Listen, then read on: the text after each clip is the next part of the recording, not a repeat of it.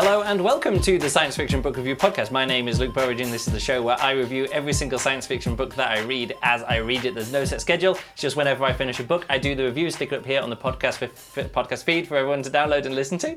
I've been doing the exact same introduction, that's 422 episodes now, whatever, and I still can't get it right. Joining me is Juliana. Hey, maybe we should rewrite it with your name in there everyone. As well.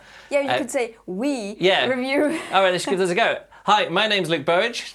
My name is Juliana. And you don't have your second name. Oh, we got to work on this. Anyway, don't worry. We are here in just outside of Berlin, where we live, and we are still all locked down. Actually, even though they're opening things up a little bit here in Germany now. I'm a bit more hesitant about all this unlocking thing. Yeah. So we are still in our little Baumhaus. No, tree apartment. Tree apartment. The area that we live in the forest here is all forest themed. All the street names are forest themes. Like there's like Wild Way and there's Falkenfang. Like we live on the street next to ours is called Falkenfang, and we live in Hochsitz. And Hochsitz is a little it's called a high seat. You know, so it feels like all the time. It feels like we're in Lord of the Rings. Like oh yes, just go beyond Falkenfang to the high seat, and there you will find Luke and Juliana's apartment looking out of the forest, and they see the deers and the squirrels and the wild boars, although we haven't seen the wild boars that often. Twice. I've seen them twice. Yeah, you've seen them twice. You've only seen them once.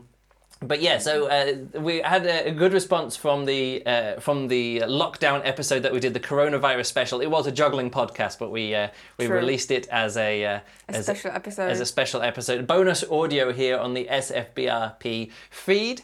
But yeah, we're getting great response from that as well. Thank you so much for the comments, and also people who found out that was meant to be a Patreon exclusive. Some people became patrons of ours on Patreon.com. So if you want to check that out. Very much appreciated. So much. This is it's really fantastic. That kind of support really helps us through these times. If you listen to that episode, we go into sort of like our our health state, our mental health, the struggles that come along with an global pandemic, lockdown, isolation. Yeah, but one thing that I've noticed that you posted on Twitter, you posted something. There's a YouTuber and podcaster called CGP Grey. Yes. And he posted a really interesting video, which you linked to on Twitter. Yeah. And it was about how you've got these 4 sections of your life, or these 4 like areas of your life. Yeah. And you have to kind of like, all right, this one is your couch is just for relaxing. Don't try and work on your couch. Out. Yeah. And your bed is just for sleeping. Don't try and do work in bed, and don't try and relax in bed, and don't read and do other stuff in bed and that kind of stuff. Put that on the couch. And I think so far we've done really well. Let me just finish off this other things, and then there's the fitness thing. You have a fitness area. Yeah. Look after your body, and we've been doing mountain biking. If you're following us on Instagram or Twitter at Luke Burridge, there you can see that we're doing that. And then there's the creative space where you go to work and build stuff, and that's really great for us because we've got this studio, we've got this office, and we just got Juliana her own monitor, so now we can actually properly sit next to each other and both be working. That's what we're going to do this weekend. Yeah. But it's interesting on that video that he did. He was like, these 4 areas, and one of them was sort of like, if you want to enjoy yourself, play video games, and he had this virtual reality setup. His whatever Oculus something. Yeah. What's the new one where you don't need to plug it into a computer? I don't know. Anyway, Oculus. Yeah, it's Rift? great. No, it's not. No. The Oculus Rift. No, and Oculus then Independent. I don't know. There's the Oculus Ozone. No, I don't know what it's called at all.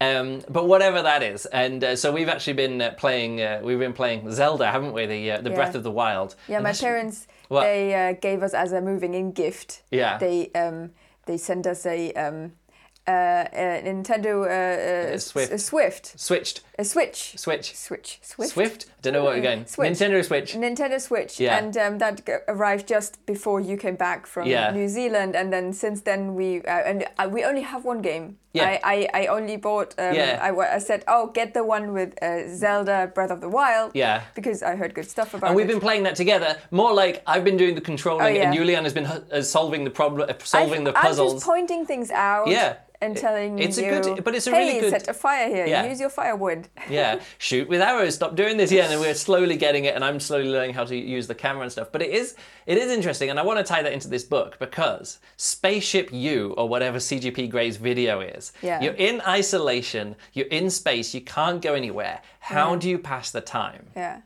And what I thought was a really cool thing is that the spaceship that you're in runs on mental and physical health. And the way that he said it, like, don't try fix mental health first.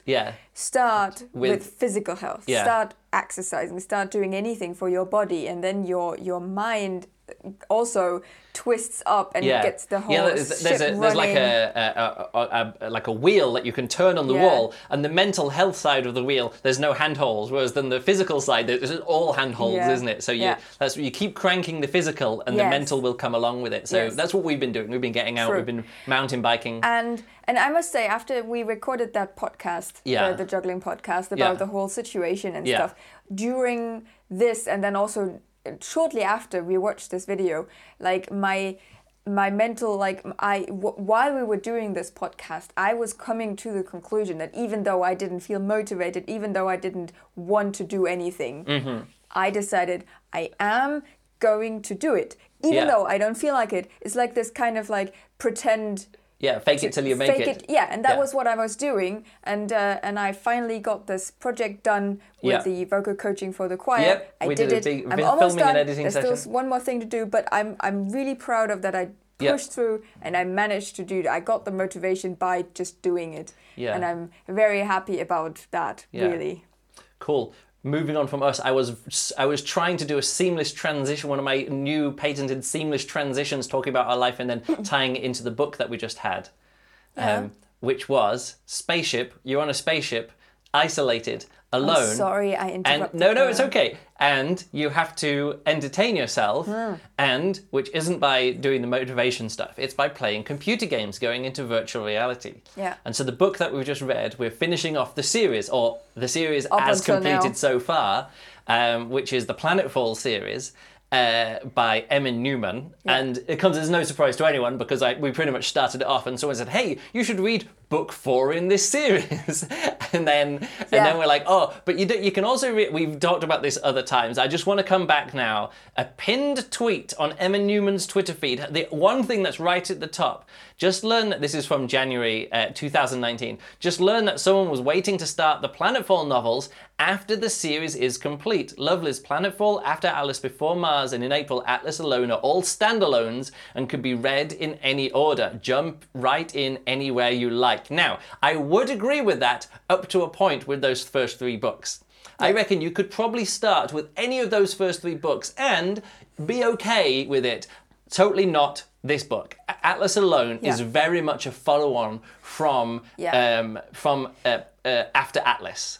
Yeah, because I after totally Atlas, agree. Atlas Alone, because it's got the same characters, literally the same. The other characters that all like, there's a cast of characters and there's people out there and these people are referenced here. Yeah. And in the third book, like one of the characters who is an important character in the second book turns up in the third book. Whereas here, it's literally just following along. It's sort of like, here are these characters at the end of book 2. And now, book 4, we're picking up with these same 3 characters. Like, we end with 3 characters in that room in book 2. After After Atlas, and then Atlas Alone picks up with those same 3 characters in a room, getting together to play card games, and like, hey, let's play card games, and they're like, we're playing card games in real life, and it's much more difficult to shuffle cards than in virtual reality, because I guess in virtual reality you just press shuffle the cards. They unlearned how to hold the cards. Yeah, you have to relearn how to actually do things in real life. Yeah. But the idea being that for various reasons, our main 3 characters, Travis, Dee, who's the main character of this book, and Carl. Is it Carlos or Carl? Carl. I think he's Carl, but I think he's Spanish, so he was born Carlos, but then became Carl when he was living in England and working in London or whatever. Those 3 people getting together, like, let's play some games in real life because you, Dee, main character, protagonist of this book, don't want to go into virtual reality and shoot aliens on Mars with us like we normally do. So let's play card games together. And hey, come and join us at some point in virtual reality. So the book starts off with this mental health intervention between these 3 characters, where they each analyze what's broken about the other one and say, come on, you should start eating food, because Carl, as we know from the first book, has got issues with eating his obsessive compulsive disorder. Printed food. He only wants to eat real food, no printed food for him, only real food, and that's just impossible for him. Not really. Yeah, on a spaceship, all you can eat is this printed food. Yeah. And Travis has obviously got a relationship and trust issues from being, from his previous situation. They're like, hey, just open up to each other and let's just become a family, blah, blah, blah. Yeah. And then with Dee, they're like, hey, come on, stop shutting us off. Let us in. Like, we're your only human connection here. Come and play computer games with us. Yeah. And so the rest of the book is... it's not the rest of the book. A lot of the rest of the book is Dee actually getting back into computer gaming again after 6 months off since leaving Earth. Because in the book 2, she was one of the people who was like talking to Carl. Hey, come and play computer games with me. I'm elite gamer. Yeah. I do first-person shooters and shoot monsters on Mars and things. That was she keeps mentioning that she helped him a lot. Getting him back into things, and as a friend, she always you could always rely on me. You could always rely on me. Yeah. Now, we're going to talk about this book. I'm going to talk about this book for maybe about another 20 minutes, and say what we like about this, and then we're definitely going to do a spoiler. We're going to set up the spoiler horn. We can't talk about this without because this is where we're up to now in this series, book 4, and. This book has just been, it says here in the 2020 Hugo Awards, and Best Series, The Expanse, Encrypted, Luna, Planetfall series by Emma Newman, and then there's Winter Night Trilogy, which I don't know about, and then the Wormwood Trilogy, that's actually a trilogy which is completed at the moment. Okay. And these are the nominees? These are the nominations for it. So Planetfall is there. I don't know how, I haven't read the rules of the Hugo Awards. I'm just saying, literally I think it was the day after or the day before we recorded the last podcast about a month ago when we finished the previous book. This was announced as a best series and stuff like that. So it's good. It's a relevant time to talk about the full series, and other people might be reading the series because of the Hugos, and I do think it is a very good series. However, starts off pretty rough. Someone on Goodreads, I think it was Paul or someone, was like, hey, you've given this book 5 stars on Goodreads. This isn't a 5-star. This novel isn't a 5-star book, but I'm kind of like showing like my appreciation for the series up until now, if you know what I mean. Yeah. Even though if this novel isn't a 5-star novel, I think this is a really strong series because it's got such a strong focus, such a strong idea behind the 4 books so far. Yes. And they tie together really, really well as a series, even though they're set on different planets. Different people. Like one of them set on another planet and a different star system, one of them set on Earth, one of them set on Mars, and this one's set in a spaceship. Yes. With different styles of storytelling all the way through, different main characters each time, but it's one of the most coherent series of books thematically that I've ever read, and I want to get into that, and we'll get a bit more into that now, but it's really difficult because we want to talk about the full series of what we want to do talk about. So we will go into spoiler territory, not just about this book, but just generally about our series so far, of what we like about the twists and turns, because there's all of these books rely on some twists and turns, some big reveals, and connections, and the connections between each other that we want to talk about. So we will get onto that in a bit. But otherwise, if you're starting off with this, I do say read them in order, but know that every book is very different. However, they do improve in quality over time. The first book is okay. The second book, I don't think is quite as good as the first book, but I enjoyed it because I could see what was going on series-wise. Yes. The third and fourth books are really good. Very slow-paced in some ways, but very strong. Like, the ideas are very strong. Yes, and just the writing is really good. And what I want to say about this, to get into it, it's slow to get into it, but what you have to realize is that Emma Newman knows everything that she needs to know about conspiracy kind of stories and science fiction tropes and what you can do with these science fiction tropes. And she's writing about people in the stories who also sometimes think they know these science fiction tropes, but they don't fully recognize them. So sometimes you're like, of course, it's this thing here. This is the conspiracy and this is the science fictional thing going on. Yeah. Just know that and just go with it and just like do it. And the characters don't always realize it, but the story is these characters gaining self-knowledge about who they are and what they are, and also what kind of story they're in. Yes. And sometimes it feels slow and it feels frustrating to read this. You're like, don't be so stupid. This is what's going on. Just acknowledge, know what's going on here. Yeah. And the characters don't always do that. But they think they do. They think they do. And so you always have to go into,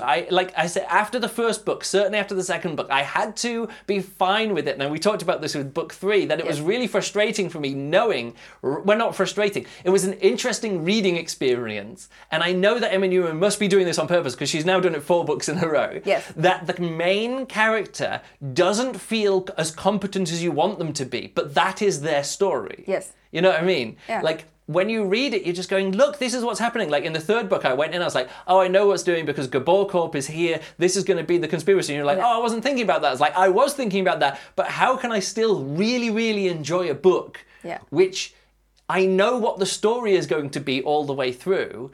And same with this story as well, in book 4 as well. As soon as it started up, I was like, put it this way, as soon as we got like about a third of the way in, I'm like, I know exactly where this is going. The thing is, I didn't know exactly where it was going, but I realized the direction it was heading in. Yes. And I was it went exactly as I was going, and almost those things happened. But it's such an interesting reading experience to think, the twists and turns don't have to, Emma Newman isn't trying to trick me. As someone who knows science fiction.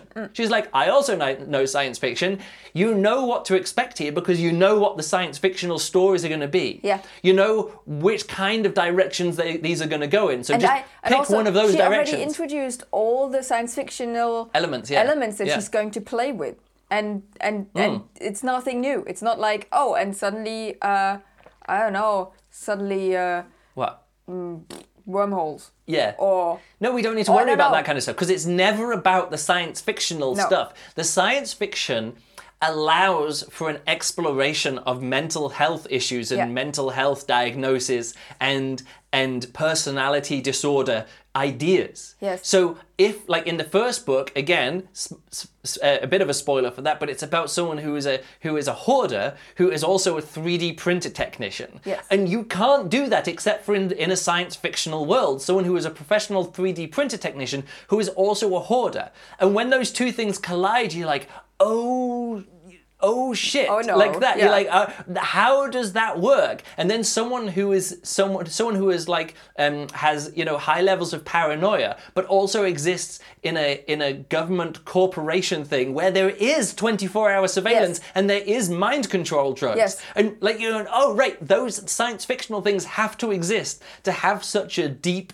thing going on here, going on with this one. Well, what I really like also about this writing is that she in every story we get to know one person. Yeah. And of course it's about we talk about it's about mental health issues, but also she shows where they come from and in that science fiction-y world how that develops in that world. They're not particularly unhealthy people or I think they're pretty quite a lot of them are pretty unhealthy people. But it develops because of the circumstances are like that, and but also the stories. The stories, even though you go, I know where this story is going. What makes each one of these people who they are? I don't know, because that's backstory. If you know what I mean. Each one of these people, you go, oh, that's the reason why this person is broken in this way, and that's revealed as you go in. Like all 3 of the stories, you're like, that's why that person is like that. Oh, and then the 3rd book, that's why that person is like, oh, right, that's why she's so paranoid and what's going on here. And like, it's sort of like, in that 3rd book, there was that kind of, mind control, it doesn't exist. Oh, but it does exist. Oh, but it's not possible. But like, I don't want to think I'm mind controlled because my father, he went crazy and tried killing my mother because he thought he was being mind controlled. So I'm going to deny that someone could be mind controlling me. And then you're like, but is somebody mind controlling? And these layers of paranoia only work if you allow them to work in a science fictional world. And when we get into this, into the post spoiler horn section here, we can talk more about like the video gaming and what's going on in this book. Don't need to go into it now. No, but one more thing I wanted to, because your introduction was actually really good, and I'm sorry I didn't let it play out so well. No. It's just there was an interruption as you went into it. I can't even edit it out now because now you've talked about it. So okay, carry on. No, don't worry. I was never going to edit it out. I was never going to edit it out. I'm just listening. No, what I really like is that these podcasts. These the spaceship idea of CGP Grey. Yeah. And the way that what happens in this book is that she goes running. Yeah. She gets fit to play the computer games. Yeah. Like to get back into the... Yeah, it is totally that. It's a full mental health thing. And literally that's what the story is. Like it starts off with a mental health intervention. Yeah, three people trying to fix each other. Yeah. And we'll get into some other bits and pieces later on. But yes, the idea is that she goes into what's called the Leet server. And the Leet server, everyone in the computer game has or everyone in the world or whatever in the spaceship has a MyFizz setup, which is sort of some kind of embedded computer control chip in the bottom of your brain, which keeps tabs on your physical being, but also can help you out. So if you're having a heart attack, it immediately goes, oh, heart attack, I'll send through the brain signals to make sure the heart attack calms down. Yeah. If you're hyperventilating, it goes, oh, okay, we're going to do this and we're going to send these things. And it's sort of like ways of tapping into the systems of your body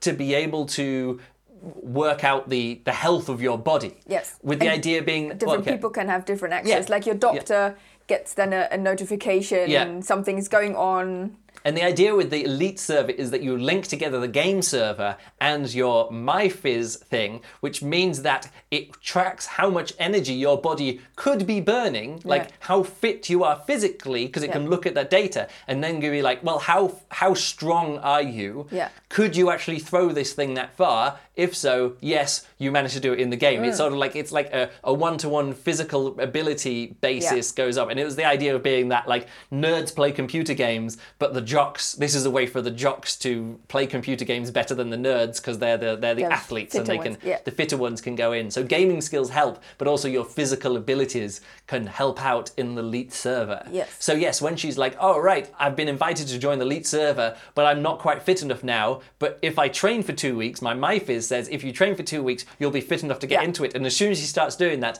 her mental health lifts up, you know. And she becomes more really sociable and more engaged. Yeah, it's really impressive how this all works and how it fits in the time that we're at right now. Yeah. So I always do like this, how computer games always want, like so many computer games always want a sort of like this, I remember in Ready Player One, one of the sections in that garbage book, but one thing that I found really interesting and entertaining was sort of like, oh yes, and I'm using this VR set, but I'm actually having to walk around on this treadmill and because I'm playing games a lot, I'm actually getting really fit. So it's like so much nerd wish fulfillment kind of thing. It's sort of like, oh, and I've got this girlfriend and I'm all buff, you know, because I'm working out all the time in this thing, and you're just like, really? So they're saying like, oh, actually, without all this physical thing, you would just be immersed into a computer game. Yeah, your body would be Wall-E. Yeah, you'd be Wall-E. Your body would just deteriorate. Deteriorate. And but then by thinking like, oh, if the computer game makes me do the workout, it has benefits. Yeah, but that's only the Elite server. That's not everyone, and I think this is really important to nail down. One thing that I really dislike about lots of fiction about, and especially movies as well, about video games is that they don't understand the feelings that come from playing video games and the reasons why people play video games. One thing that Ready Player One does really well is actually capture what it feels like to win a video game. You know, and to do well on a video game. I actually thought that's one of the things that book did well, apart from all the stuff that it did really badly. One thing that did go is sort of like, oh, this is written by someone who knows what it feels like to do well at a video game and what a video game will test. Yeah. And what kind of things you can recognize, like the language. You know, there's videos that we've seen about the language of video games and how non-gamers just, it's like a different language. They're like, what's going on here? So I'm like, oh, no, you already know that's an NPC, and they're just, if I torture them again, they're just going to tell me the same thing again in a different way. Yeah. And you're like, well, how do you know that? So I'm like, yeah, but the game wouldn't ask me to have another conversation with that character if it was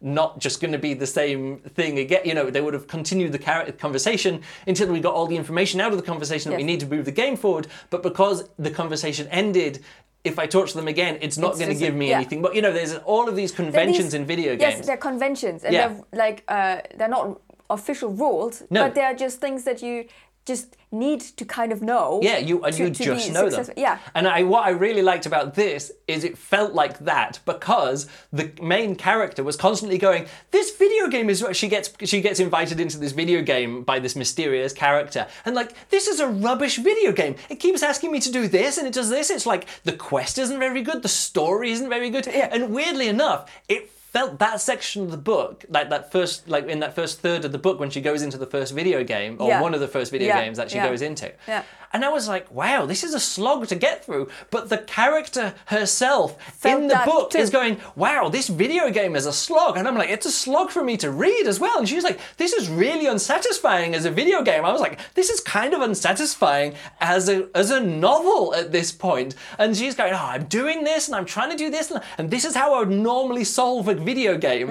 And it's revealed later on that the person who's put this video game together, it's the first video game that they've put together. And they're like, this person just doesn't know anything about video gaming. And it's revealed later, no, they don't. Yeah. But it's, like I was saying, it's really interesting for me as someone who has played enough video games to just like know that intuitively that when I'm in a video game, like we've done it now. There's a certain feel to like what's there. Like you say, oh, what's that thing over there in the video game? I was like, oh, it's nothing. And then we go over to it and it's nothing. Sometimes it is something and sometimes you catch something that I don't see. Yeah. But so often, like, I just know that from the look of it. Like just the texture. Yeah, just like the texture. I'm like, oh no, that's nothing important. It's like, how do you know? It's a new thing. You've never seen it before. I'm like, there's just something the game feel about it. And I do find this so much when I'm playing PUBG, the PlayerUnknown's Battlegrounds, is that sometimes in my brain will just be like, this isn't my observation, I read it somewhere, that someone's just like, shoot that wall, shoot that wall, shoot that wall. And I'm like, something in the back of your brain is going, shoot that wall, shoot that wall. And you're like, I don't need to shoot that wall. And then suddenly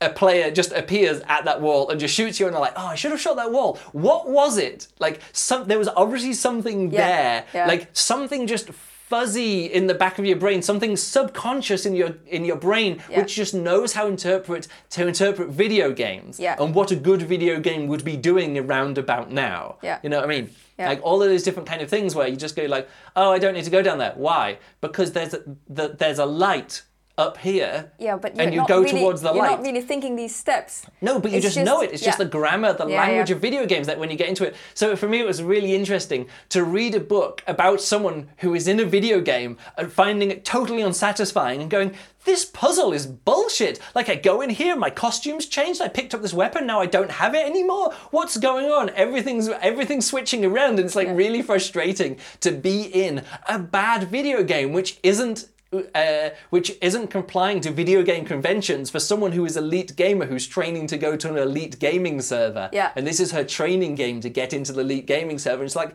this is bullshit. Yeah. And I thought that's so interesting that someone can play with the tropes of science fiction and video games so well to make you, as a reader, experience how frustrating it is to be in a bad video game. Yeah. And I'm just saying, again, it was difficult. The pacing there was difficult to get through. But literally the main character is telling us, this is really frustrating. And I'm like, I know. Yeah. So... I'm not sure if I should say what I'm thinking or what I'm about to say, or if I should say it. Well, we'll save it like literally in 5 minutes' time. We can go into spoiler territory and we can talk about this book and then we can talk about the whole series. Yeah. Yes. No, otherwise I had fun with this book again. It took me about a month to read it. Yeah, we got through it a bit slowly. You got through it a bit slow. Because we're just not reading. Like we're just not in a reading kind of sometimes vibe or mood. I mean, sometimes I did read a bit more, but then of course every time we go out mountain biking, I'm then really tired, and then I managed to read maybe 2 pages. Yeah, it took me like 5 nights of putting on this audiobook, falling asleep within the first chapter. And I got it as an ebook, and you tried to read it first, and that didn't work, and then you got it as the audiobook. Yeah, I just spent some more Audible credits and got myself through. So let me just wrap this up for before we go into the spoiler territory.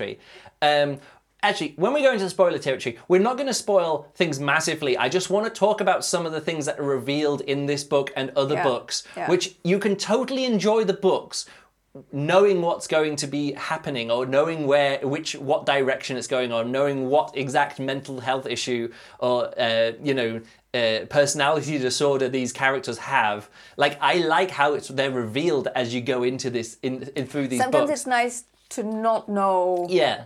Like, for me, it was really interesting in that first book not to know what was going on, or not realise what it was, but have all the hints there and then go, oh, that's what's been going on this entire time, and not know it. So that's why I don't want to go into it right now. But again, you can enjoy the books knowing those as well. So if you're okay with mild spoilers and just us talking about the general overview of these books, it's fine. If you really would also like to read these books, just go and read them, and then maybe come back if you want to the next section. But just so you know, again, one time more, Planetfall, I gave 3.5 stars. After Atlas, 3.75. Before Mars, 4.25 stars. And I think this is equal to Before Mars, but I think I enjoyed it slightly better, so I'd give this a 4.5 but again, that's just because the way that the series is building up, I'm really enjoying, and I'm really appreciating. It's like a new reading experience, because cause you could say, oh, it's literary fiction but with science fiction. No, but it's like really hardcore, hard science fiction stuff going on here. Yeah. But that has to be there for all of the thematic stuff to go on. I'm really impressed by this. Also, I like it that it starts off a bit slow. But it keeps the quality. Yeah. I think it's improving the quality. I just think Emma Newman's just getting better as a writer. And is knowing what she's going with. It's not that she wasn't good at the beginning, I think. It's just, I think, like this just really good quality books to read and to literally immerse yourself into this universe with these people. And I really enjoy spending time with them individually and getting to know. Yeah. Oh, I do not enjoy spending time with these people at all. No, I mean, not enjoy in the meaning of I would totally enjoy. Yeah, that's the interesting thing. Like, do main characters have to be sympathetic or likable? Because none of these characters are sympathetic or likable. No, they're all a bit. I mean, they are all really. No, if you would show me any one of these people and go, hey, do you want to hang out with any of these people? I would be like, no, unless get back to me after 2 years of therapy and I might want to spend any time with any of these characters, which is so different from so much other science fiction where you're like, oh, this character's really cool. Yeah. This character's really interesting. This character's really funny. This character's really quirky. This relationship between this group is really fun. All of these people are somehow broken through society, through trauma, through like it's incredibly. Like there are lots of depth. And as we mentioned on previous podcasts, as people who are generally mentally doing all right, like, you know, we are considering themselves. Yeah, we consider ourselves to be pretty like mentally healthy, like no big issues there as well. And I say that coming from a family with some past issues, like growing up with a father with post-traumatic stress disorder, with a mother with depression, and then and this other kind of, all these different kind of things there. I've come out of that, as far as I can tell, mostly unscathed. Yeah, but also you are like, you have a way of not projecting, but looking at yourself. Yes, it's self-knowledge. You definitely, we analyze.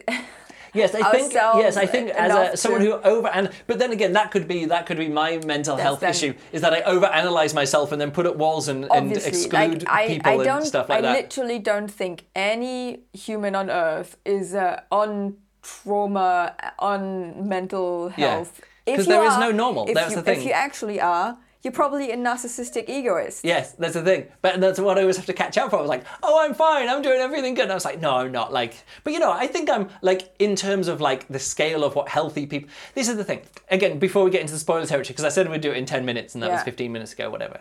But talking about mental health, all these other kind of stuff, one thing that I've noticed so much now about this, this COVID-19 coronavirus lockdown, is that so many people like, I even mentioned this on Twitter, I think, right at the very start. I was like, all right, all of my introvert friends, there's like 3 of you who haven't made the joke. I've been training for this my entire life. Or stay at home without physical contact between people. I've been training for this my entire life. And I made a joke about it. Like, oh, all my introvert friends, there's like 3 of you who haven't made that joke yet. So if you 3 could make that joke, then I'll have the complete set. Yes. Because it is that. And I noticed there's a podcast that I listened to and they were talking about webcomics. And they're like, here's this webcomic, here's that webcomic, here's this webcomic. And almost every single one of them, like 99% of all the webcomics that they mentioned, were were these, what I'd like to call social anxiety webcomics, which are like, hey, this is the situation. Oh, but I want to be under this blanket by myself. Yes. Oh, I'm in this situation. Oh, no, but there's too many people around me. Oh, I'm in this situation. Oh, but what if I say the wrong thing? Oh,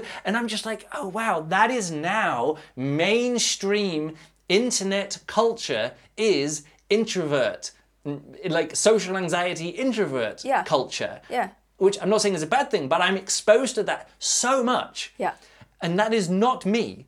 Yeah, I know. I mean, I understand it, because I can also be like, oh, it's tiring being around people or whatever like that. Yeah. But you, at home, you're like, oh, this is great. I'm really great. I've got my parents living around the corner. And I'm like going crazy. I'm like, oh, I need to go out. I've not been traveling. What I noticed there is that I am feeling comfortable. Yeah. I know that many people aren't. Yes. But also I know that I need to not make myself too comfortable here, because in your little spaceship, it will open up again, and I will have to interact with people again.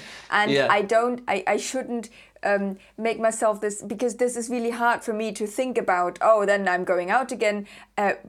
I'm really comfortable right now.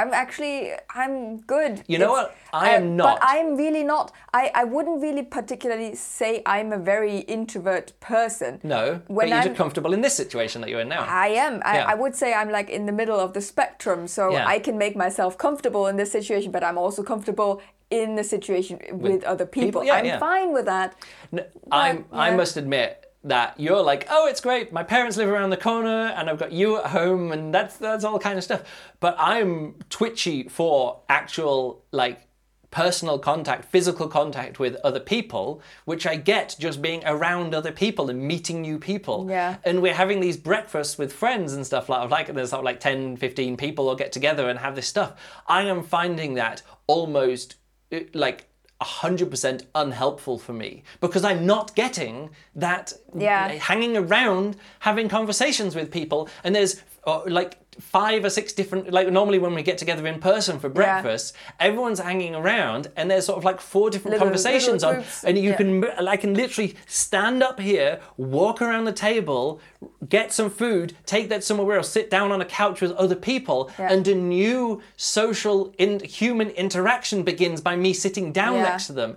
There's so much of this signaling with human movement and body which I'm missing now. I haven't used my physicality to entertain people, to juggle with someone, to interact with someone at all. Like for 2 months now, or whatever, it's like 6 weeks or something. The last time that I had that was when I was hanging out with people in hostels in New Zealand. 6 or 7 weeks ago was the last time I used my bodily location to communicate with someone and interact with someone. And I do miss it. And it's so weird to be able to feel like, oh, what I am is I am a physical person who interacts with the world physically, and the way that I want to interact with other people is by getting closer to them and moving further away from them. And it's such a basic thing to miss. But like, and I don't think I don't think that's on an introvert extrovert spectrum to be able to feel that way. No, I think it's just normal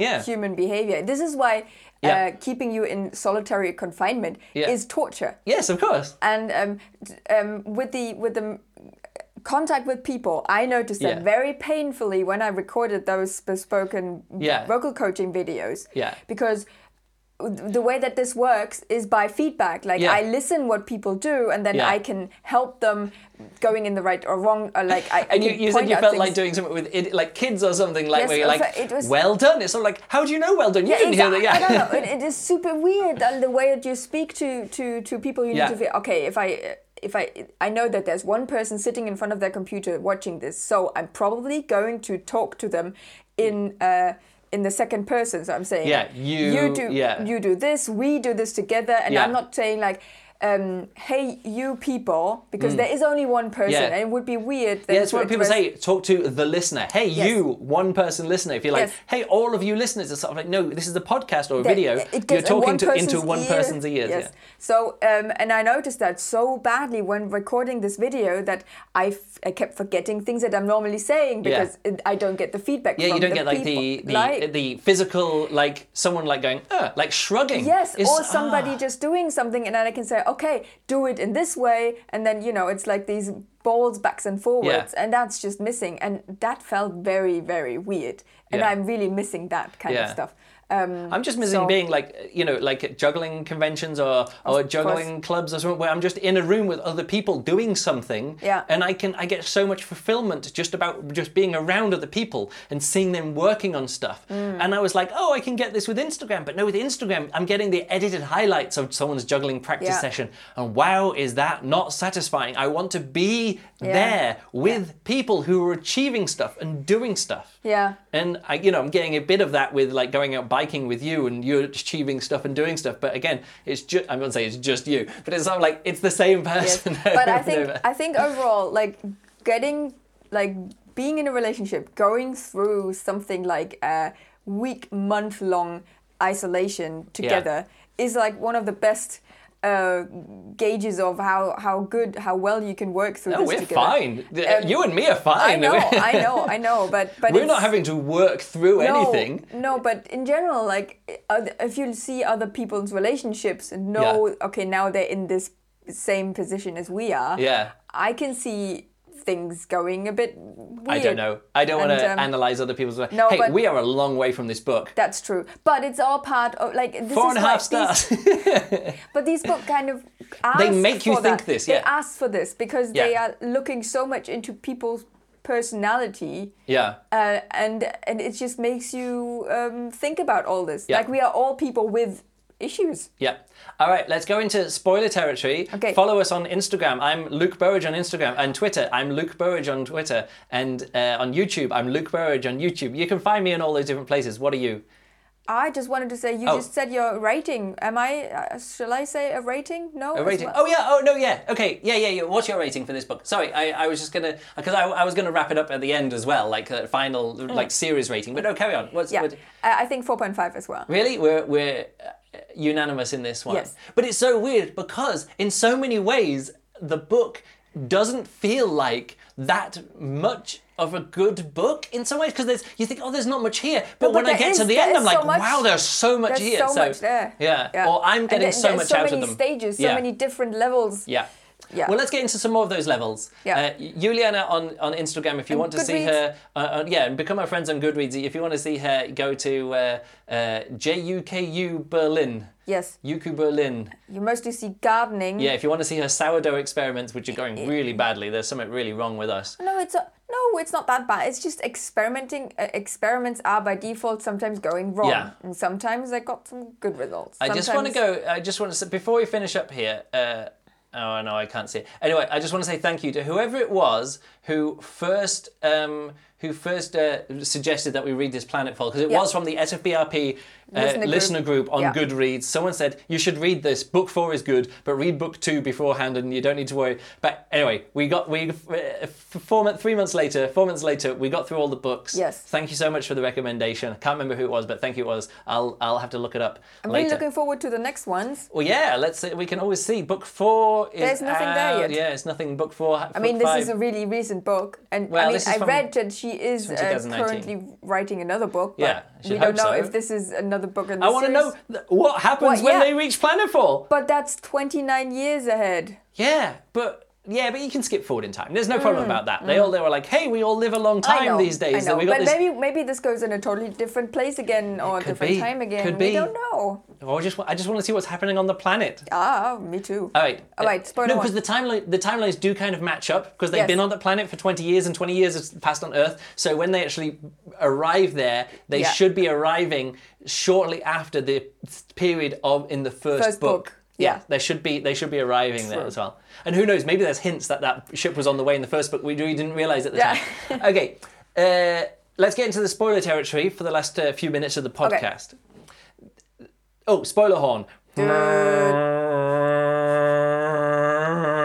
they think that was long enough. No, I have to make sure that it's really spoiler horn. Like, people have to know, really, don't carry... Okay, so, let's just go into this book, because I want to set up, if somebody had set off nuclear bombs and wiped out 90% of the population on Earth, would you want revenge? Go. I have no idea. Yeah, it's so academic to think about that now. Yeah, it's the same kind of question. How would you react in this situation? Nobody will ever know how they would react in this situation. But here's the thing. This sets up as soon as I understood what was going on in this book, like, as I said, as we got through that first, maybe 20% of the book or whatever, I understood what kind of person we were dealing with. And once it clicked with me, because again, we'd set it up in previous books. Each one has a personality disorder / mental health issue / trauma, whatever they're dealing with there, and what is going on with this character. Now, it's revealed later on some kind of borderline personality disorder with not being able to look at other people as human beings. All this different kind of dissociative kind of stuff going on there. Yeah.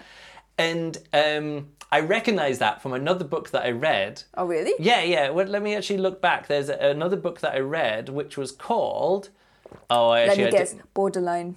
Yeah, it was. I think it was called Borderline. Was there a book called... Yeah, was there a book called Borderline? Wrinkle in Time. Just City. search. Yeah, but I can't remember what it was. Borderline. Yeah, it was a book called Borderline, Arcadia Project, which I read back in 2017 by Michelle Baker. For some reason, I thought it was a more recent book. And it's not the same character, but there's obviously some things that you see in that book, which is, if you read something that's written or about someone with borderline personality disorder, which isn't even revealed in this book until the last chapter. Yeah. Like, the very last chapter says that, you are dangerous to be around. You are not safe. You're not a good person here at all. Yeah. But it started creeping in early enough in the book that I was like, oh wow, this person is not seeing other people as human, as with minds of their own. Yeah. Do you understand? Did you get any of this at the start of the book? Because I was looking out for it. Well, I was mostly seeing that she obviously had some hard... I mean, we were going and literally seeing her childhood, and the trauma literally unfolding. And then we also know from the previous books what she then went through afterwards. Yes. It was clear that she was really mentally... Yes. I wouldn't say damaged, but all these circumstances, everything that was put onto her really was making her personality creep herself in, not letting anybody near anything. Yeah, but it's not just about that. It's about how mask over the mask thing. Yeah, she said, that line kept on coming up. I have a mask of, I'm wearing 3 masks here or something like that. Yeah. But just as she would treat people, here's the thing. When we're playing computer games, you see me play these computer games where we do shooty, and there's blood splatters, and you can't deal with it because it's it feels too violent for you. And then when you're watching stuff, when there's sort of like from real world documentary stuff, when there's some real world violence or it's about a real murder, I can't enjoy it. If there's real life or depictions of real life oppression and other kinds of things, I'm really hardcore racer, I can't deal with that kind of stuff. I'm triggered by the other thing. But then we're playing Zelda, and I'm we're killing these monsters, and we just everything that's alive in Zelda, you can just kill, and you just reap its body parts and cash them in. And I'm I'm kind of uncomfortable with there's these different levels of comfort that you can have with interacting, and I enjoyed the exploration of this. But as it starts going through, I'm she is disassociating other people's humanity really hardcore here. Yeah. When she's I'm now climbing up a stairwell just full of dead bodies. Yeah. And they're dead bodies from her past. Yeah. But she's got a way. Every single person that she comes across, she's got a way of denying them their own story, their own humanity, their own motivations, and she has a stronger association to the bear. To the bear, yes, the teddy bear, even then to her parents. Yeah. But even I mean, later on, when the person who set up the computer game is saying, tell me what happened to your mother. Address what happened to your mother. Yeah. And in the first book, we had something something traumatic happened, and they literally hid it in the basement. Yeah. And you're I'm hiding it in the basement, and then I'm just putting stuff in front of it, and that's started off the hoarding kind of stuff. But addressing something that's happened to you in the past, not bringing it up, not going through it again, that traumatic, I'm not saying that everyone should just relive your traumas and clear them out, because you have to be in a safe space to be that. It feels very much like psychoanalysis kind of. But that is what the computer, like the ship AI, which is revealed to be the person setting up the computer game, is revealed to be the ship AI, is saying, I am here helping you. Your friend Carl is now going through therapy. Yeah. Travis is making connections with people again, you know, and you're the only one who isn't admitting that you're broken and isn't willing to learn and address your past trauma and come out of it as a better human being. And every single point you realize that she's cutting those people off and stuff like that. And so while I wouldn't have been able to diagnose this straight away, like what's going on there, you could definitely see that she was dangerous. And in some ways, it's really interesting to see someone who's a protagonist in a book, if you want to call her the protagonist. I mean, she's the protagonist, like she's the main character of the story. Yeah. But it's so many of these times that the main character, or the thing that's actually driving the story, isn't the main character of the book, which is really weird in some ways. Yeah. Like you're going, this is just the most interesting character in the situation, rather than the person who's driving the story forward. Yeah. You know, like in the second book where it's with Carl, I'm like, this is really frustrating because he's meant to be this hotshot detective who's solving this. Yeah. And other people just keep emailing him the answers. And I'm like, what's this other person, this investigative reporter over here, who's obviously found out what's going on and is just sending him the answers? Why isn't, like we're that one step removed from actually solving what's going on? Yes. But as I'm going through, I realized straight away it's set up really well with the kind of like, and people's my fears are connected with the video games, and they had to firewall it off because there was one time where someone hacked it and they died in the video game and then they died in real life. And as soon as that happened, I'm like, I love this trope. This was sort of like, if you die in the game, you die in real life. Often it's not very well explained, but in this, it was very well set up. Like in the third chapter or something, or the second chapter, or like if you die or if something bad happens, you feel it, but you're okay. Unless your chip is hacked, and then you're not okay. Yeah. And as soon as it started off, and I realized really early on that there must be an AI, but sort of like a the Clark was it the three laws of robotics? Oh no, Asimov. Sorry, I don't know where Clark's come in there. Asimov's three laws of robotics, the positronic brain. Yeah.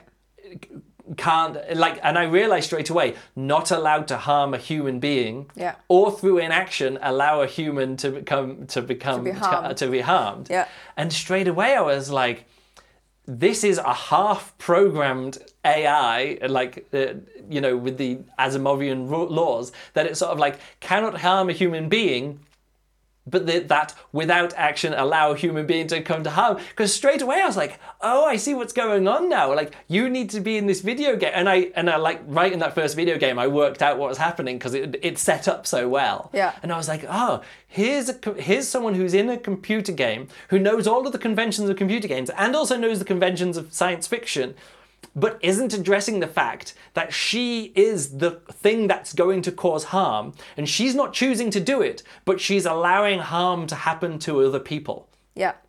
And also, there's this AI which, through inaction, is going to allow other... Like, it's right there in those original stories by Isaac Asimov. They're like, what if a robot doesn't mean to cause harm and they are ordered to pick something up and put something in there and that they don't know it's poison. And then another robot comes and picks up that poison dish and delivers it to somebody. And then another robot says, here, eat this. It's totally harmless. And then someone eats it. And there's sort of like a chain of robots who've murdered somebody but didn't... But without knowing about it. But without knowing about it and all that kind of stuff. And you're like, that's all been dealt with. But now this is happening at that next level where, okay, if there is a computer which can allow harm to come to a human being but can't cause the harm directly, what kind of person do they have to get who will be willing to be the weapon to cause harm to somebody on the part of a computer? And right there in that first third of the book, I understood what kind of person that would have to be. And it's really refreshing to read a book which is about the kind of person who is willing to be a weapon to be deployed against other humans by a computer. Yeah, but I think of course, she is predestined to be that person. But in the third book, in the second book, the last scene, literally it sets this book up. So much so that maybe without that... Yes, but here's the thing. Right there in the Bible, turn the other cheek.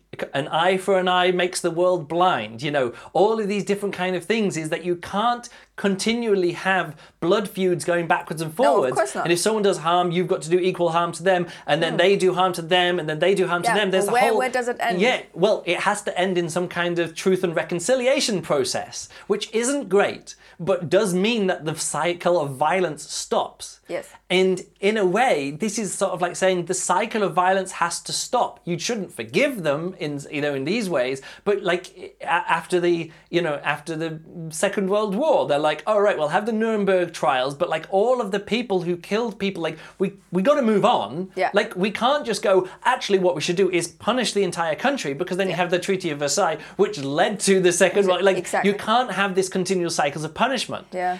And that's the thing where you understand even in the Second World War, they're like, at the end, they're like, oh great, and this often happens when they're like, wartime president, wartime kind of thing, and then it gets to the end and like the World War II happens. And Churchill's like, and now let's go. And they're like, oh no, we don't need conservative government anymore. Let's get the Labour government in. They're like, healthcare, National Healthcare Service, and they're like, yeah, National Health Service, let's do it for it. And and you that kind of thing is set up. So there's these different things that you've got to move on with. Like we bombed Japan, and then we have to rebuild the economy and make sure that it doesn't go all this. I'm not trying to do like apologetics for bombing like atomic warfare or anything, but if you have an AI who wants to get control, who knows that the only way that this AI can survive is if he takes out the leadership to ensure C's.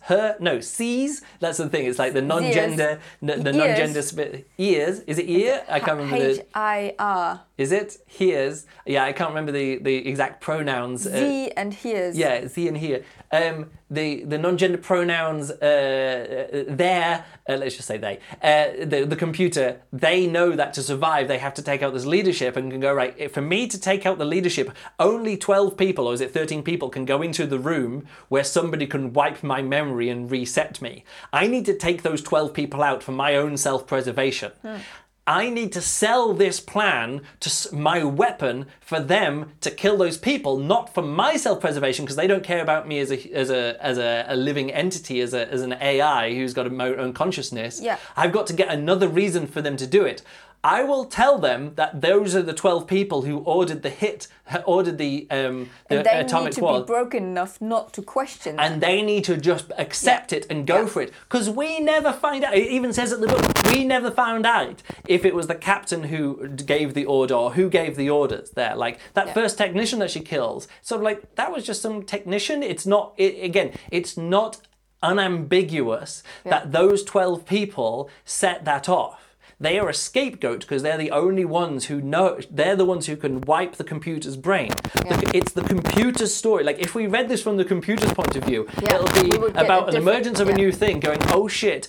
I know everything that's going on in the ship. I know who set that off. I know this kind of thing. I need somebody who can take out the people who are the potentially harmful for me. Yes. Who can I find to do that, and what reason can I do that? They want to protect their being. Yeah, themselves. It's self-preservation. Yes, definitely. It's sort of like the third law is sort of like self-preservation unless it goes against the previous two laws, isn't it? Of course. So, and that's what I really enjoy about this book, that it's a book which there's a story happening, and the protagonist of the story is the AI. Yeah. The antagonist of the story is... we're experiencing this through the eyes of the weapon. The weapon. Yeah. The weapon is there. And what kind of person do you need to follow orders where she can willingly and enjoyably kill people? And it's always interesting. Like, here's the thing. The first book, our first ever date that we had in 2011. Yeah. Almost exactly, when was it? Yeah, June. Yeah, June 2nd or whatever it was. 2011. So we're coming up to our 9th year anniversary. Yep. The book you were reading at that time was something connected this. It was by, what was it called? Demon. And let me say it. Damon. By Daniel Suarez. Oh yeah, look, it even has it here. And I'd read that book the previous year, and I'd given it 1 star. Yeah. 1 star, 1 out of 5 stars. And the reason is because the big plan to stop getting spam in this book people don't like getting spam emails. So the computer sets up a way, and it's sort of like, oh, what you need to do, it's literally what I was saying before, what you need to do is get this gun and deliver it to that person. You need to do this. And this computer program set up this whole chain of action where in the end, someone got into the offices of the person who was sending all the spam, and then gave a gun to somebody, and that person just shot the people. No memory of it's a terrible, awful kind of thing. And I'm like, what the fuck am I reading? Because it's sort of like, hey, all of these nerds out there who start following this demon, it's sort of like, yes, it's a social media. All of these people are mere weapons whose humanity has been stripped away from them. And I'm like, what kind of person ends up in an office and is told, do you like spam or not? I don't like getting spam emails. Here's the person who's sending all these spam emails. All you need to do is take this gun and shoot them dead. And I'm like, what kind of person could exist in the world where that works as a narrative device? And it's kind of like a throwaway thing in one chapter. It's all like, oh, and then these motorbikes rode through and they started shooting these people. And then these other humans who were they were on the side of the AI, they just took the guns and started shooting people. I'm like, what the fuck is going on? But in this book, and it's a similar thing like we have in The Light Brigade, the science fiction world, and what happens, the circumstances set all this up. That this allows for this to happen. But also it took an entire novel to set up to the point where you understand what kind of person it is who is then given a gun and said, by a computer, gives someone the gun and says, here is a person, please shoot this person for me. And that person does shoot it for you. That can't be a throwaway chapter in a book like Daniel Suarez did in Demon. It has to have a novel leading up to that point for me to believe that somebody would be in the position where they would go, oh, I'm going to shoot this. And it's so refreshing to go, oh, this is what the psychopaths are like in the books. Like, and there are some books which have normally it's the antagonist, or like the bad guy who is that much of a psychopath where they're just like, oh, and I'll just kill someone without any remorse or without thinking about it. I'm like, what kind of person is that? And again, some books do it really well. And this book is our main character. But it doesn't reveal that they're the bad guy until the last chapter. And of course, I knew they were the bad guy. But also, I think what makes this like, I don't know. Of course, I'm never reading in the way that you're reading this, but I just read it from her point of view, and she has these like doubts. Oh, why like she has this personal assistant Ada, and she's telling her, oh, I want this poison, and I want this weapon, and then she is wondering, wondering, why isn't my personal assistant the computer chip not. Like it should be notifying me about something. Why isn't she saying, what do you want with that? You shouldn't do that. No, but that's the thing. It's so crazy that there's a scene in this book which is one of my favourite scenes. I'm like, oh, you have all this. You have 6 hours in the simulation to work out how you're going to kill these 12 people in a room. And she's sort of like, okay, you have like the entire history of the world, have you? Yes, you do, because it's all connected through to the copy of the American. They have the copy of the American internet on the ship, whether how it is. So I'm like, okay. But I don't need guns. I don't need mass shootings. How many times have there been over 12 people in a room of this size? How do I kill them all? And the computer comes back. Oh, poisoning is a really good. Well, what kind of poison? Oh, you need this kind of nerve agent, and it'll be. Oh, what kind of nerve agent? Can you do this for me? It's like yes, and it's so weird. You're just like, oh, I thought she was going to solve this in the same way that she'd solved the puzzles up until then in the computer game. Like she was going to train it over and over again, and she doesn't. And it was such a crazy moment in the book. I thought, oh, we've had these 2 big computer game things where she's gone and she's learnt this, she's learnt it in the computer games, and now she has to apply those computer game things to the real world. But you don't. That isn't how the real world works. No. What you do in the real world is like, oh, it would be really disappointing if in a computer game you could just like, oh, just put the poison in there, set off the poison, everyone dies, mission accomplished. And You're it like, even says that while this is all happening, she's sitting in a room, nobody sees her, everybody's doing exactly what was meant to. She was just bored. She was just hanging out there, waiting, nothing happened, and then everything happened, and everything goes well.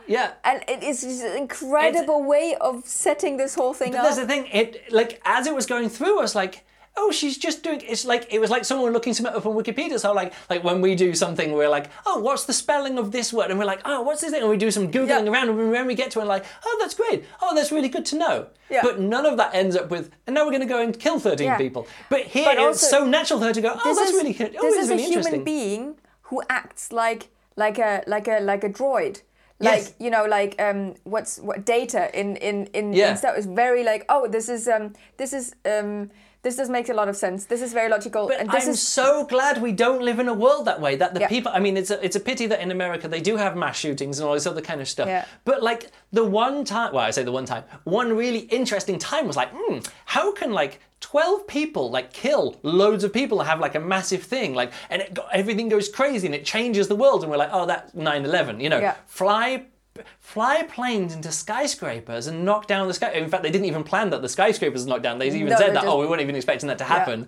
It went way beyond it. But you're like, oh, isn't it so good that so few people are in the way where they're like, what is the best way just to kill lots of people? Or, you know, like the world works because not everybody is like this. Yeah. You know what I mean? And it's the same kind of thing, like everybody is vulnerable. Every day you walk out. Yeah. Every day you go sit in your car. You're vulnerable. You are relying on the knowledge that not everybody wants to kill you. Yeah, but even these small things, this happens to me sometimes where I'll just be up somewhere high and I'll just have my wallet on my phone and I'll be like, I could just throw that off the top of this cliff. Or like on cruise ships, I have to struggle really hard not just to throw my phone into the sea, just to see what it feels like, just to throw my phone into the sea. I have done this once before. Like when I was young, I just had some money, like a £1 coin, and I just threw it into this side, and then I was searching around for it. I was like, I couldn't find it, and Nathan was there with me. I was like, what's going on here? Like just a £1 coin, just threw it away just to see what happened, what it felt like to throw away. And it's one of those things that like, oh, that's what you do when you're like 12 years old. Like you do that with like £1, and then you go, oh no, that isn't how you can live your life. You can't just say, wonder what it feels like just to throw my phone off the edge of this cliff. Or to just jump down there. Yeah, that kind of thing. I think, like, you've got to learn. You learn that as a child. But also it's like these things where every time I'm sitting in like I mean, I don't that often, but sometimes, like when I did, I was sitting in an opera house. I was sitting in the floor area. Yeah. And every time I'm sitting there, I'm thinking, okay, how would it be if I now stand up and then jump from row to row? It's an absolutely crazy thought. And why would anybody ever do that? Well, no. But I think the healthy that's human the thing. being Everybody here, has these checks in their brain to go like, will that hurt me? Yeah, it would. Probably shouldn't do that. Yes. And then you go, would it hurt other people? Would it be too disruptive? Like there's so many things that just in a situation you're like, oh, everyone's really quiet here. I could just shout something out and blurt something out. And of course, the people who do that are like, everyone's like, don't do that, and they get shamed into it. Yeah. But it's one of those things where you just go, oh, I could just do something which causes a massive amount of harm. Yeah. And 99.999999999% of the world just doesn't do it, and it's so good. And then you find the one person is like, oh yeah, how do you kill 12 people in a room? And of course allow a computer which is manipulating you to be a weapon to time and time again we can see what happens if people like that, for example, get into power. And it happens again and again. And I'm always asking, how can big societies, like big great, there's the word I'm looking for here, like ancient Greece, like how do they fall and stuff? How do these big these massive kingdoms and massive things, just the high developed societies, how do they just disappear? And it's just, I mean, there's many reasons for that. It's not just for one psychopath. No, of course, but it's we're relying on the fact that not everybody. Everybody looks around and goes, oh, there are other people like me. I don't want to cause harm to myself, so I won't to those other people. Exactly. And like I say, it takes like this, like a personality in this book. But like I say, I realized what was going on early in the book. Yeah. Like this is like, as soon as I worked out that the person the person that she talks with is sort of like, oh, got a childlike voice. I'm like, oh, it's a computer program that hasn't interacted with the people, and it's taking on a childlike personality, and it'll grow up through the book. That happened. Oh, the computer needs someone to interact in the real world. There's always these kind of things. That's what happened. Some stuff that happened in the very last chapter, which again we don't need to get into, but like how the book ends, like that last few pages of the book, is really good. It really pays off, and I'm like, I did not see that happening. I told you, like during my reading, you were finished, and then you asked me some questions. I just told you in stages what my what I suspected what's going on. Yeah, you got pretty close as well. Yeah, I thought I was... but I'm saying, like, I like what happened and what was going to happen. I kind of understood what her personality disorder was. Yeah. I kind of clocked that, and because I knew that she would have to be that to be used by a computer, to be the person in the Daniel Suarez novel Demon who would go, oh, spam is annoying, and instead of, I don't know, using Gmail, which filters spam for me, I'm going to use this gun and kill the people who send spam. And I'm like, oh, that just isn't how I want the world to work, or how well, I don't want to glorify technology in that way, because I think the glory of technology is that spam exists, so Gmail exists, and then we never have to worry about spam anymore. But what I also really like in this book is that often if you do read a book that features a particularly bad person or like an unpleasant character, you get to see, oh, this is why they are this way. Yeah. And now we know why they are this way, and we understand. It's okay. We understand where they're coming from, and it's feasible that they would do this. Yeah. But in this book, what I really like about this is that we do get to see pretty much all the things except for the hot housing stuff. Yeah. We get to see... But we kind of understand that from Carl's story. We get to see that from Carl's story, and we do see what happens on Earth. Yeah. And all these kind of things. We do know why she is the way she is. Yeah. But at the end, it becomes apparent that... Yeah, she's just too dangerous. Yeah, and what she did, like... And that's one of the things, that's one of the great questions that it opens up. Is sort of like, I was sort of like, oh, we're following the weapon. We're following the psychopath. We're following the person who is just going, we need you to kill this person. Like, even in that second game where she's sort of like, here's somebody, and I know that if I harm them, it won't really harm them, but I know it's gonna be bad. Yeah. But I'm gonna just make them feel pain anyway. Yeah. And just because I think they deserve it. You know, it's that weird kind of way. And as I was going that, so I was like, oh, that is not how computer games work. Yeah. Like the whole reason why I can enjoy playing computer games, which you could sort of like in air quotes violent computer games, is because it isn't violence. Like when we were watching the racing, we were like, oh, this is great. The cars are crashing, like with the Formula One racing, the sim racing that they're doing, and it was the IndyCar racing. Yes. And I was like, oh, it's really interesting to see oval racing without worrying that Robert Wickens is going to be paralyzed and it's going to take him 3 years in therapy to get back, and this other person, Jules Bianchi, isn't going to die because it's sim racing. It's sort of like, oh, I can actually relax a bit. Yeah. Like you can actually relax a bit more. It takes away the danger.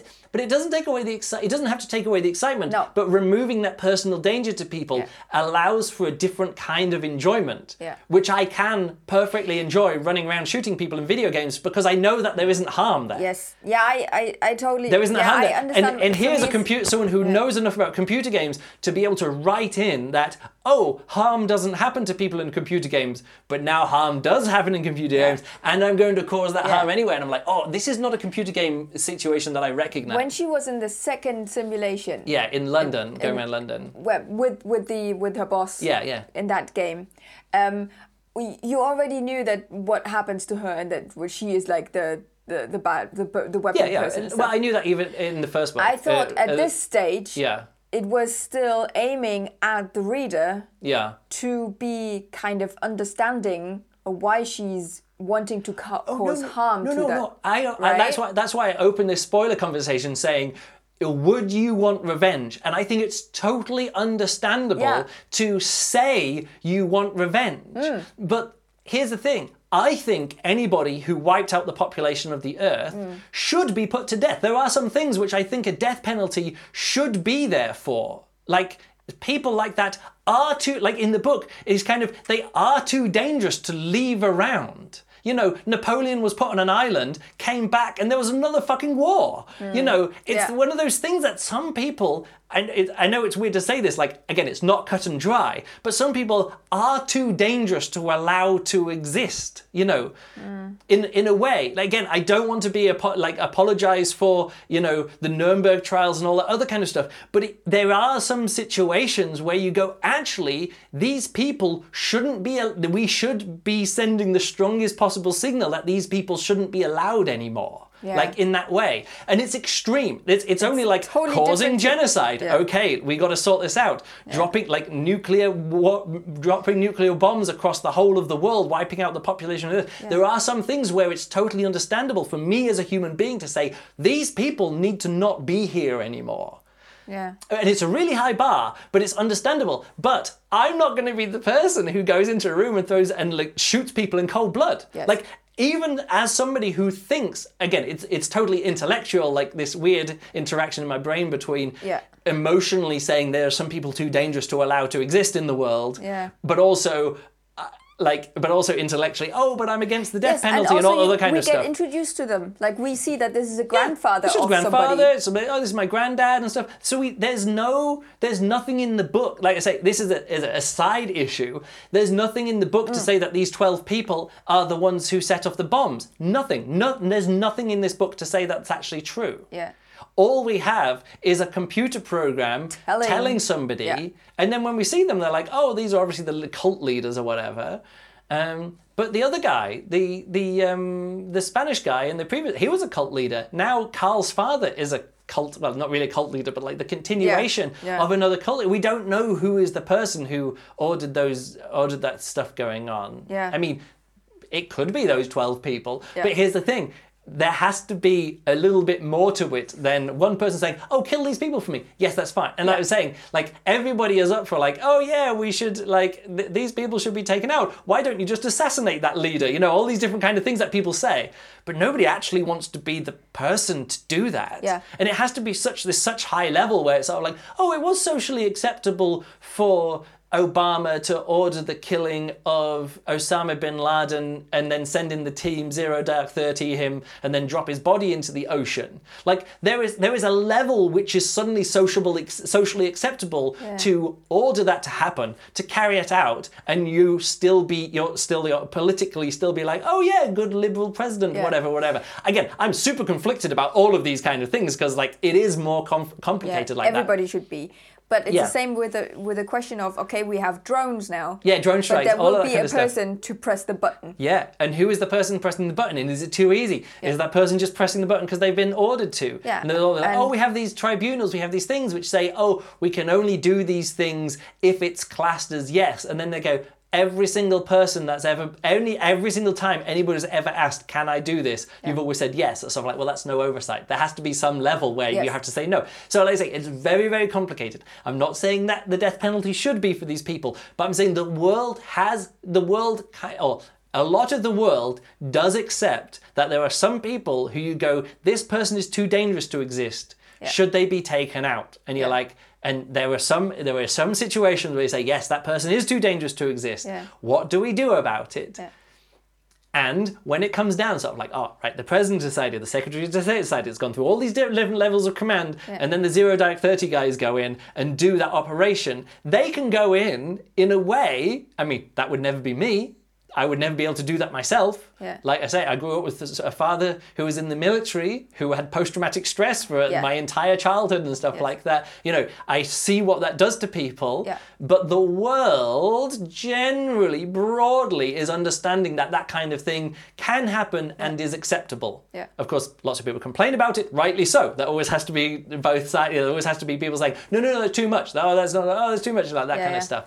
It's all these questions so difficult. Yeah, but I'm saying this book addresses that in a way which I find interesting. Yes, it is, but also it's in this kind of subtle way. It's very subtle and at the same time not subtle. Yeah, and that's the thing. From the outside, it's subtle, but from the inside, it isn't. And that's why I want to open this up. Like, if you know that 14 people, I think it's 14 people who she kills in this book, 14 people, you know that these 14 people were responsible for wiping out the Earth's population, what would you want to be done to them? And that's a really difficult question to answer. Because on the face of it, I'm with Carl and Travis saying, yeah, we've got to do something about this. Yes. Like, I'm right there. Oh, we've got to do something about this. We've got to take them out. And then they're like, yeah, but they need to be brought to justice. We need to have a trial. Oh, that's never going to rework. And like I was saying, it was kind of really refreshing to go to not be with the people who like, oh, we need to do something about this. We need to bring them to a court of law. We need to have a tribunal and throw them out the airlock. And I'm like, yeah, have a tribunal, throw them out the airlock. And then you go along with someone who's like, oh no, I'm just going to shoot this person, stab this person, poison these people, and then shoot, and literally reach into somebody's somebody's body and rip out their heart is what I'm going to do, is what I'm going to do with this one person. And when you see somebody reaching into somebody, grabbing their heart and ripping their heart out, which I think is what she does, that reminds me of of one of the culture novels. I can't remember what it was, but I remember talking about it on the podcast, saying, the bad guy, the way that they show this bad guy is that this person has to kill the king or something like that, and he kills him by cutting him and then reaching into his... Play of Games? No, it's not Play of Games. It's one of the last 3 books. Okay. I can't remember which one it was.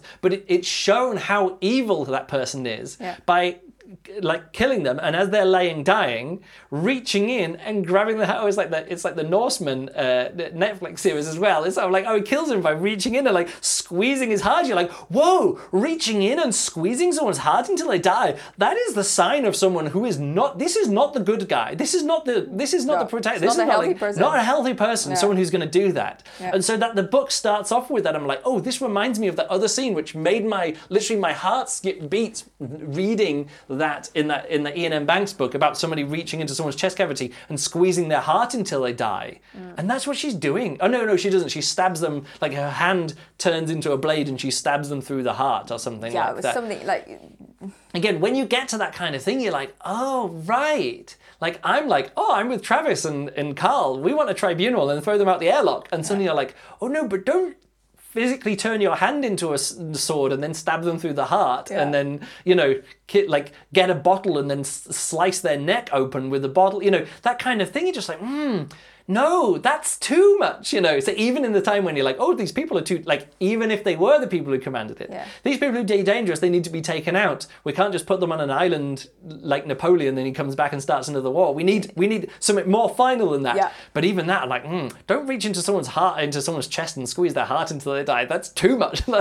So there's that balance to strike there, Anyway, that's why I really enjoy a book like this, because it makes me think about that. Yes, it opens up all these, they are philosophical thoughts, but really in depth, really down to the very heart of these things, of these questions, and there's nowhere really where to go. Yeah, but it's nice it's refreshing to see it from the other side of the point of view, where you're just like, kill these people. Okay, what's the best way to do that?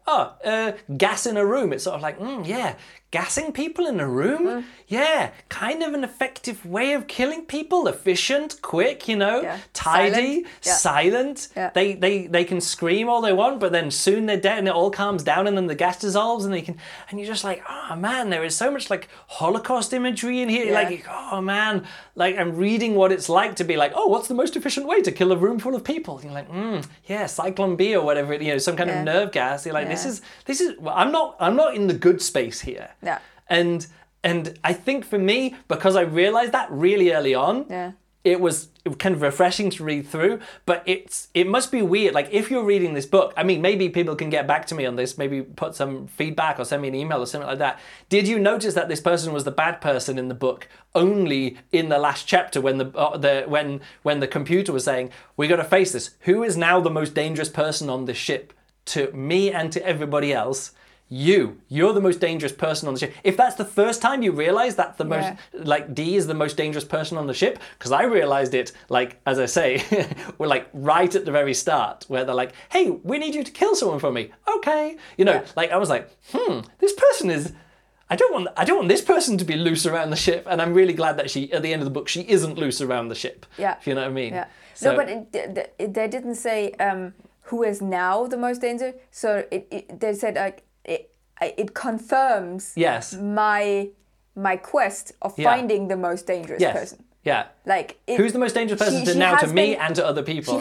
She wasn't only after she killed all these people then the most dangerous. She was right from the beginning. Yes. Yeah. When she came on board. But there was always a way out. They were just like, hey, just face your past trauma. Don't we've done all this kind of stuff. Now go and talk to your father. Didn't do that. Tell me what happened to your mother. We never find out what happened to the mother. She doesn't even us as a reader this time. And she has a situation with Carl where they embrace it. All you need to do is hug me. I'm not going to hug you. Get out. All that kind of stuff. She had to be tricked into hugging somebody. Yeah. Yeah. And even then she put on a mask and a mask. Yeah, 2 more masks. Yeah. Just to hug somebody. Yeah. Anyway, fascinating book. Really into it. 4.5 stars. Yeah. But it's like the whole series is like, I mean, it's if this was the first book in the series, read, but it's heavy. Everything is very heavy. Like the topics. Yeah, but I don't think it is heavy because it's always there's always this layer of genre fiction on top of it. It is, but the depth, like the core ideas and the core things are very substantial. Yes. So it's all about trauma, weird things going on in people's heads and paranoia, like the really basic instinctual, but it does it in a way which doesn't feel dumb, and that's the one thing. The landscape that Emma Newman is playing in here is one that she's obviously familiar with from her own experiences, and the science fiction is very familiar from all this other kind of stuff, and the gaming and the detective fiction and all these other kind of stuff. It's all very familiar. But it doesn't feel dumb in so many other ways where I'm just sort of like, oh, and now this person is traumatized. Like this really crass really way, like the fridging where you go, this person's really traumatized because their girlfriend died. This person's really traumatized because she was raped in chapter 2. And I'm like, don't just rape your main character in chapter 2.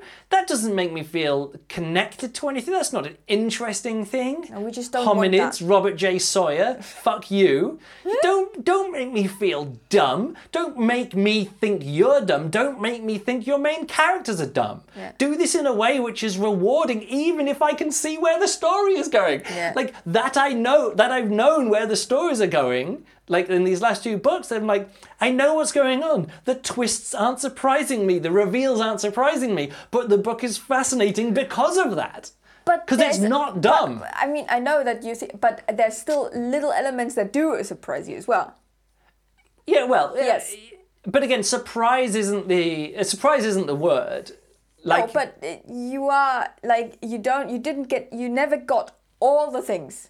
There were always the point things. is, I'm not trying to get all the things, but I'm knowing where it's going, and that's what I'm saying. Yeah. Like because I know where it's going, I'm more open to this other stuff. Because if I didn't know where it was going, I'd be like, oh, maybe it's good because of this or because of this. But as I was going through, I was like, there's more motivation for killing these people than is being let on. Yeah. But because I knew because I knew that she was being manipulated and all that kind of stuff, I had to work out. And as soon as she went into that room, and she was like, there's this one room that I want you to go into. I was like, well, that's the room where either he is or she, they are, the computer is, C is, as the computer, and they need to make sure that she changes the passcodes or whatever, so the other people, and it wasn't that. It was a bit more subtle than that. Yeah. But because of that, I couldn't, I'm saying it's not that there was twists and reveals and that I knew everything was going on, but I say like the direction of the book. Yeah. I was aware of it in the same way that I'm aware of this game sense, where I'm like, oh, the render texture on that is enough that I know I don't need to go and look for it. Oh, but it looks interesting, but it's not going to be important. It could be interesting, but it's not important. Yes. My reading of the science fiction side and the conspiracy and all this other kind of stuff in the book allowed me to just be like, oh, I can just exist here and just know what's going on in the same way that I can in a computer game, that I don't have to I don't have to go back into the dialogue tree to make sure I got everything. I just know that I've got everything for that mission. Yeah. Like it's already put the pointer on the map. I can just go there and I don't need to worry about all the other conversational trees. I already know it. Yes. And then I go in and I'm like, oh, it's a waste of time to go back to that. Yeah. Like just knowing, like I'm saying, it's not that like, oh, there's something that I didn't know was going to happen, but like just that general, like, oh, I just know the genre. Yeah. I know what can happen here. Yeah. And I'm existing in this possibility space, and I don't need to think about like that. And if something happens that I don't expect, I'm like, oh, that's interesting. But it's not like oh wow, they was always dead in the end. Oh, whatever, you know. I'm seeing dead people. Yeah, whatever. No, but I'm with all these books, really good, and it's just an hour and a half we've been doing. But all these books make us talk and think. Yeah. And want to talk to each other about this stuff. And this is always the trope that, I mean, of course it can lead to show this is a very, very bad book if you want to talk a lot about it. They're either this or really good. Like the normal average book, it's like you don't really... You do the review and 20 minutes later you're like, and it's that was all right. Yeah, it's good. There's nothing more to say about this. Yeah. And either the book is really, really good or really, really bad. No, but but I can like to have a reading experience that I can get enthusiastic about. Yeah. Which is pitched at a level where even if I'm like, oh, it's like I already know where it's going, but still to enjoy it. Like it doesn't have to be surprising. It doesn't have to be like, wow, I bet you didn't see that coming. Yeah. And so often that's a sign of of a lack of confidence or not. Like you don't need to try and push it. Yeah, if and you've got I have the feeling a desperate character in an interesting situation is all you need. You don't have to push the story into random places. Yeah, but also I think she doesn't have the goal to continuously go zigzags to make you confused, and then there's a big reveal. This is not what she's going for. No, it's just a good straight line. Yeah, and this is what it's going to lead to somewhere. Yes. You're not quite sure where it's leading, but you know which direction it's going to be. There's not a big zigzag. Yeah, I like that. No, there's not a switch. There's some zigzags, but there's no switchback. There's no big 180s. Yeah. Yes. And what I wanted to talk about, what I forgot and now I remembered, is somebody suggested to read this book first. No, I think they said, here's the book I'm recommending, but you should probably read book 2 first. Yeah. Because I think definitely this book, you need to ramp up to it. It can't really be a standalone. Yeah, I only enjoyed this book so much because I knew what I was looking for. I was like, oh, I'm going to look for a broken person in an interesting situation and see the world through their eyes and see... And you definitely need all the emotional journey that we went through in book 2, was it? Book 2 and 3... Like these are impressive emotional like things that you go through as a reader and the people. Yeah. You kind Sets of need this up. Yes. You kind of need that to get this all rolling. Yeah. All right then, let's wrap it up there. Okay. An hour and a half. It's an epic story. But again, we're talking about the full series here. Yes. I mean, we've talked very specifically about this book. But also, that kind of encapsulates what I've enjoyed about this full series. Yeah. Is it was only halfway through the first book where I was like, oh, this is what's going on. And then since then I've been like, all right, I know what's going on here. Yeah. Like I understand what I understand what genre we're playing in here. Yeah. Dystopian, police procedural, mystery kind of thing, whodunit kind of thing. Corporate kind of stuff. Yeah. Paranoid, conspiracy theory, lots of conspiracies, yeah. And then in this book where I'm like, oh right, we're on a spaceship traveling in space, cool. But mostly importantly, what does it... Oh, and what I love about this book is that there was never a point, because it's all set in VR, there was never a point where somebody was sort of like, am I in a simulation or am I in the real world? That was like taken off the table. You always know if you're in a simulation. Yes. Like, you can always tell. And I'm glad that it didn't become like is this reality or am I in this situation? I'm glad that was kind of taken off the table pretty early on. Yeah, I thought so too. It's always very apparent that they're not in the real world, and when they are in the real world, it's like, oh, I'm in the real world, like tricking that. And that happened a bit in the third book where she's sort of like end immersion. It's sort of like immersions, like recorded, full recording of everything that you're feeling, so you can be tricked into thinking that you're in something in the past. But it fit in the narrative. But because this is a simulation, it wasn't. Okay. Yeah. All right then.